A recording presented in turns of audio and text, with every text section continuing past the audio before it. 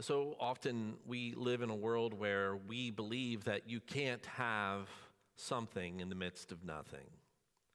See, when you have nothing, right? You're either going to have something or you're going to have nothing. What if I told you today that I think when you have nothing is actually when you have something? That it's in your nothingness that God desires to do something impossible, something miraculous.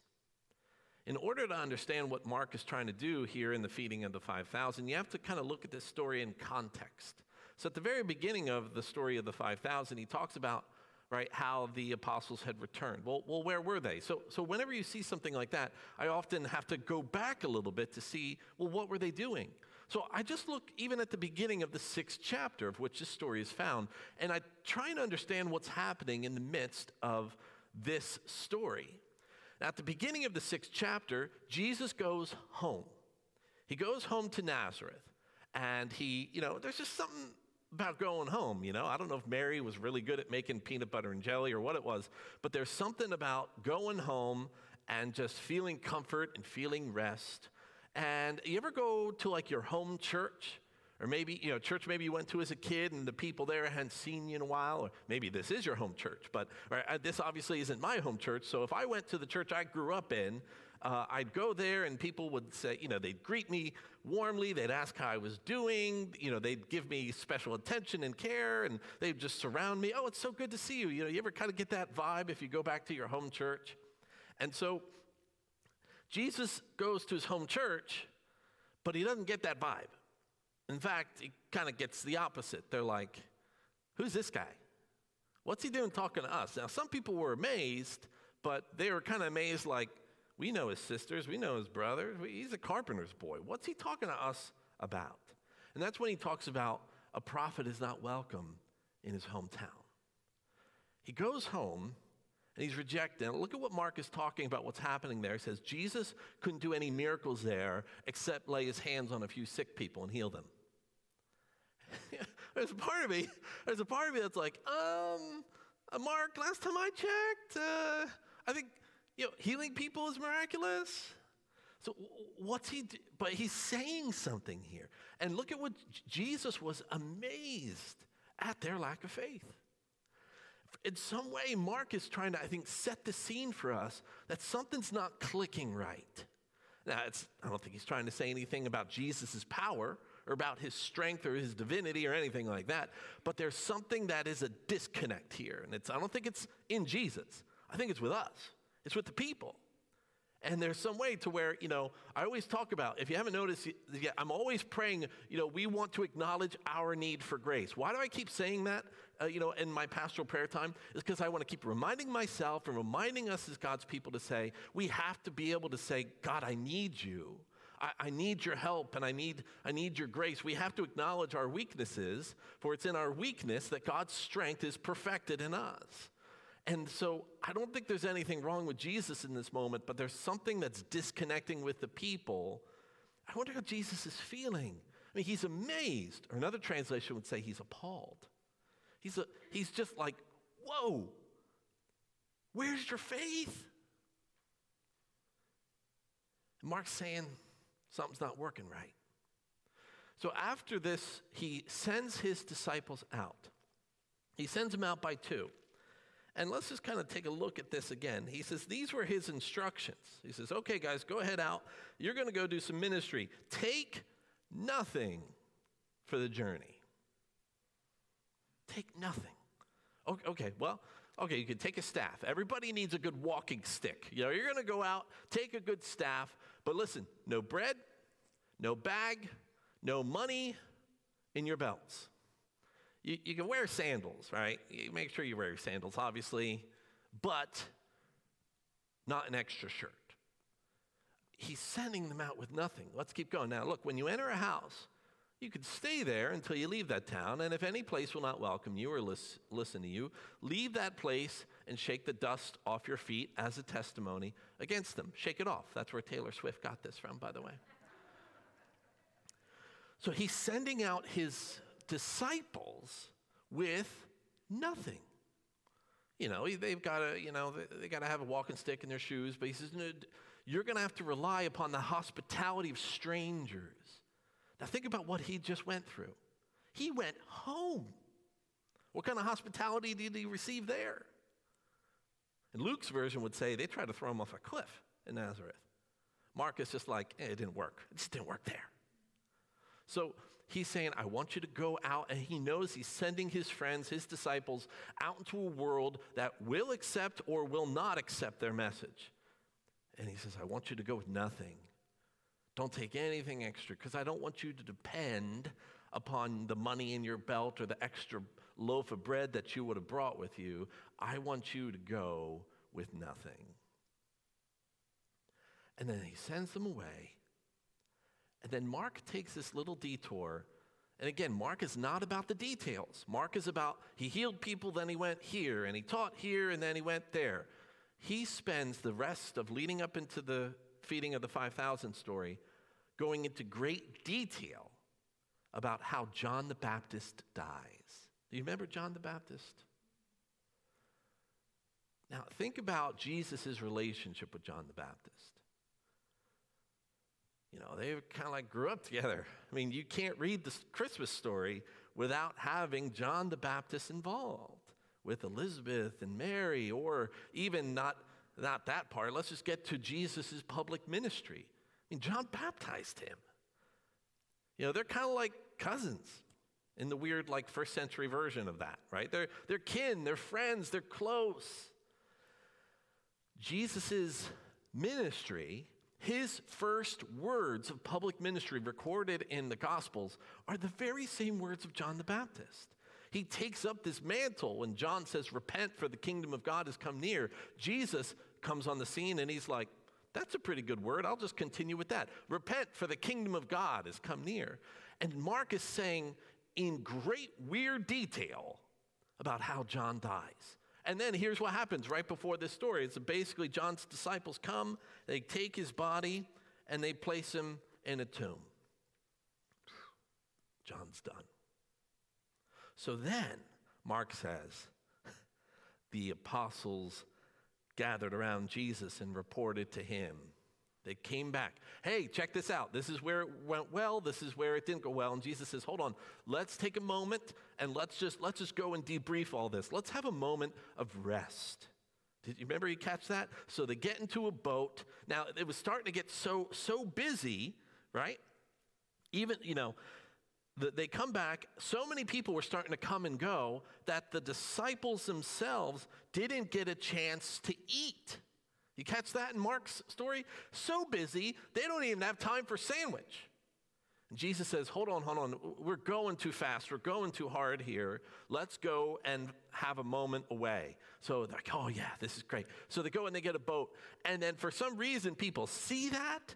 And do you see what happens next? They go on foot to get to the place where Jesus and his disciples are going to land. They beat him to the spot where he wanted to go and have a little bit of a break with his friends. And they're there on the shore, and the boat kind of pulls up, and they're like, hi, 5,000 of us here. And then, right, you're gonna get into the story of the feeding of the 5,000, right? You've heard me talk about it last week. You're gonna hear me talking about it again next week. But I don't want to move past this powerful thing that I think Mark is doing. That, look, we feel like in order to be involved in the kingdom of God or to do the things of Jesus in our world today, that we've bought into this lie that we've got to bring something with us, that we have to have something in order to offer to the world. But it's the opposite. In fact, it's the very opposite. It's in our nothingness that God specializes in the something or in the impossible, in the miraculous. It's in our nothingness, right? What is happening here? Think about, Mark is leading up to the biggest crowd, right? Probably, the miracles of Jesus were pretty cool, but this is the largest crowd that the disciples have seen yet. And they go into it absolutely with nothing. Jesus is rejected. He sends his disciples away in fear that they might be too. And then his longest, if not closest friend, dies in a very brutal way. Then the disciples come back, and they're doing all their ministry stuff again, and they don't even have time to eat. They're going into the feeding of the 5,000 on an empty stomach. They've got nothing. But it's in our nothing where something comes, where the miraculous has a place to give birth, where that's where God specializes the most. It's in our nothingness. We have to let go of everything that we've ever been taught about what we feel like we bring to this table, what we have brought along with us on this journey. Oh, Jesus, I've got all these things that I've brought to you that you can now use for your kingdom purpose. And he says, you actually need nothing. And we find in our lives the stripping away of all that we've brought with us, right? This is what, Lord, you can use this. No, I want to use your nothingness. I'm really good at this. No, I want to use your pain and your brokenness. And think about where Jesus is ministering to. Could we say that he's ministering from a place of nothingness? Because it's in nothing that something happens. Paul in Philippians 2, in his beautiful poem, talked about Jesus letting go or emptying himself into a nothingness. He talks about Jesus, who was God, right? You know, he's God, by the way, right? Who, being in very nature God, did not consider equality with God something to be used to his own advantage. Another translation would say something to be grasped. I like that because, you know, I hold on to stuff, right? You know, I may not be thinking I'm using these things to my own advantage, but there's just some things that I'm grasping and I don't want to let go of because it's mine. And this is what Jesus says. He didn't use his godness. He didn't grasp for it. He didn't use it for his own advantage. Rather, he made himself nothing by taking the very nature of a servant, being made in human likeness, and then he had this obedience. Can we go to the next slide? Being found in the appearance of a man, he humbled himself, right? By becoming obedient to death, even death on a cross. The hymn writer Charles Wesley would say that he emptied himself of all but love. So many times when we think about what Jesus does in the miraculous, it's, you know, because he's God and he's awesome and he's got all these things. This is a story where, as best as we can understand, Jesus is hurting. Jesus is functioning from a place of real nothingness, rejected in his home, the loss of a friend. And yet he sees people. He looks in the crowd and he sees them with the very eyes of God. I mean, when we're mourning, when we're hurting, when we're struggling, when we're hungry, I mean, let's not even just think about, you know, sometimes we get angry when we're hungry. He just lost somebody. He's hurting in this moment. And how does he look upon the crowds? Does he see him as a burden? That's how we would see him. Oh no, here's more people that are going to take my time, take my energy, and I want to break. He sees them as sheep without a shepherd. And really, what is a sheep without a shepherd? What do they have? They have nothing. Who's going to lead them into the green grass that the Lord, our great shepherd, makes us to lie down in? Who's going to protect them with the rod and the staff? Who's going to give them comfort? He looks in a very different way when we have nothing. That's the place where Jesus wants to work in us, where in fact something happens, right? Jesus said, blessed are the poor in spirit, for theirs is the kingdom of heaven. And we think of it, you know, no, I have to be rich in spirit, right? I have to have things. I have to bring something to the table. I have to be full in order to inherit this kingdom, for this kingdom to be mine. And Jesus says, you need to let go of everything. Even spirit, you must have a poverty of spirit to understand this thing called the kingdom of God. What do you need to let go of? What have you been grasping for? Or what have you been trying to use to your own advantage? Take a lesson from Jesus, who was God, and said that really life is found when you let go. It's really something can happen. Not because you have something, but in fact because you have nothing. How does it make you feel to say, really, at the end of the day, what do we have? Can you celebrate your nothingness? Your weariness, your tiredness, your hunger, your poverty of spirit? Can you celebrate the fact that you might be empty today? Look, emptiness is not fun. I know that. But it's still something to acknowledge in joy. Why? Because emptiness is fun? No. It's because it's an opportunity for God's Spirit to fill. I wonder if there's places of my heart or places of my life that God hasn't been able to penetrate because I've been holding on, or I've been grasping, I've been clenching. I've created a hardness in my heart that says you can't go there. That's what I bring to the table. This is my life, and I'm not letting go of it yet. That's why Jesus says, in order for the impossible, in order for the miraculous, the 5,000 are fed with very little. 5 loaves and 2 fish. What's that in comparison to a crowd that size? It's nothing, really. What have you brought into your hands today? What have you come to God's throne with? Feel like we got a whole lot of something? Or have you come with nothing? The good news is that nothing doesn't equal nothing in God's eyes. Nothing actually equals something. And that's when the impossible happens.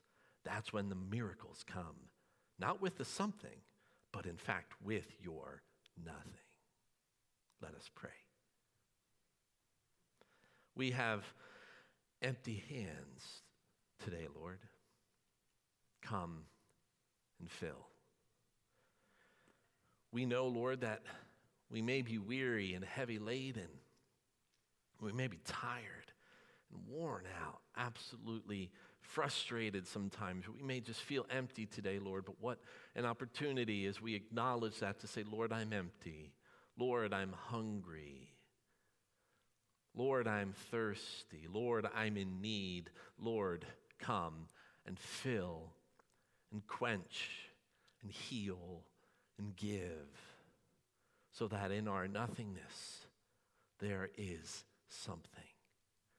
Forgive us for when we've tried to go and we've wanted to bring a whole bunch of stuff with us, but Lord, you send us out with nothing, because it's our nothingness that reminds us that we should depend upon you and your presence and your grace. Forgive us for living out of our own strength and not remembering that your strength is perfected in our weakness. So Lord, we know you have something for us, or something to match or meet that need which just seems so impossible in front of us. Help us to approach it with nothing. Encourage us today. In Jesus' name we pray. Amen.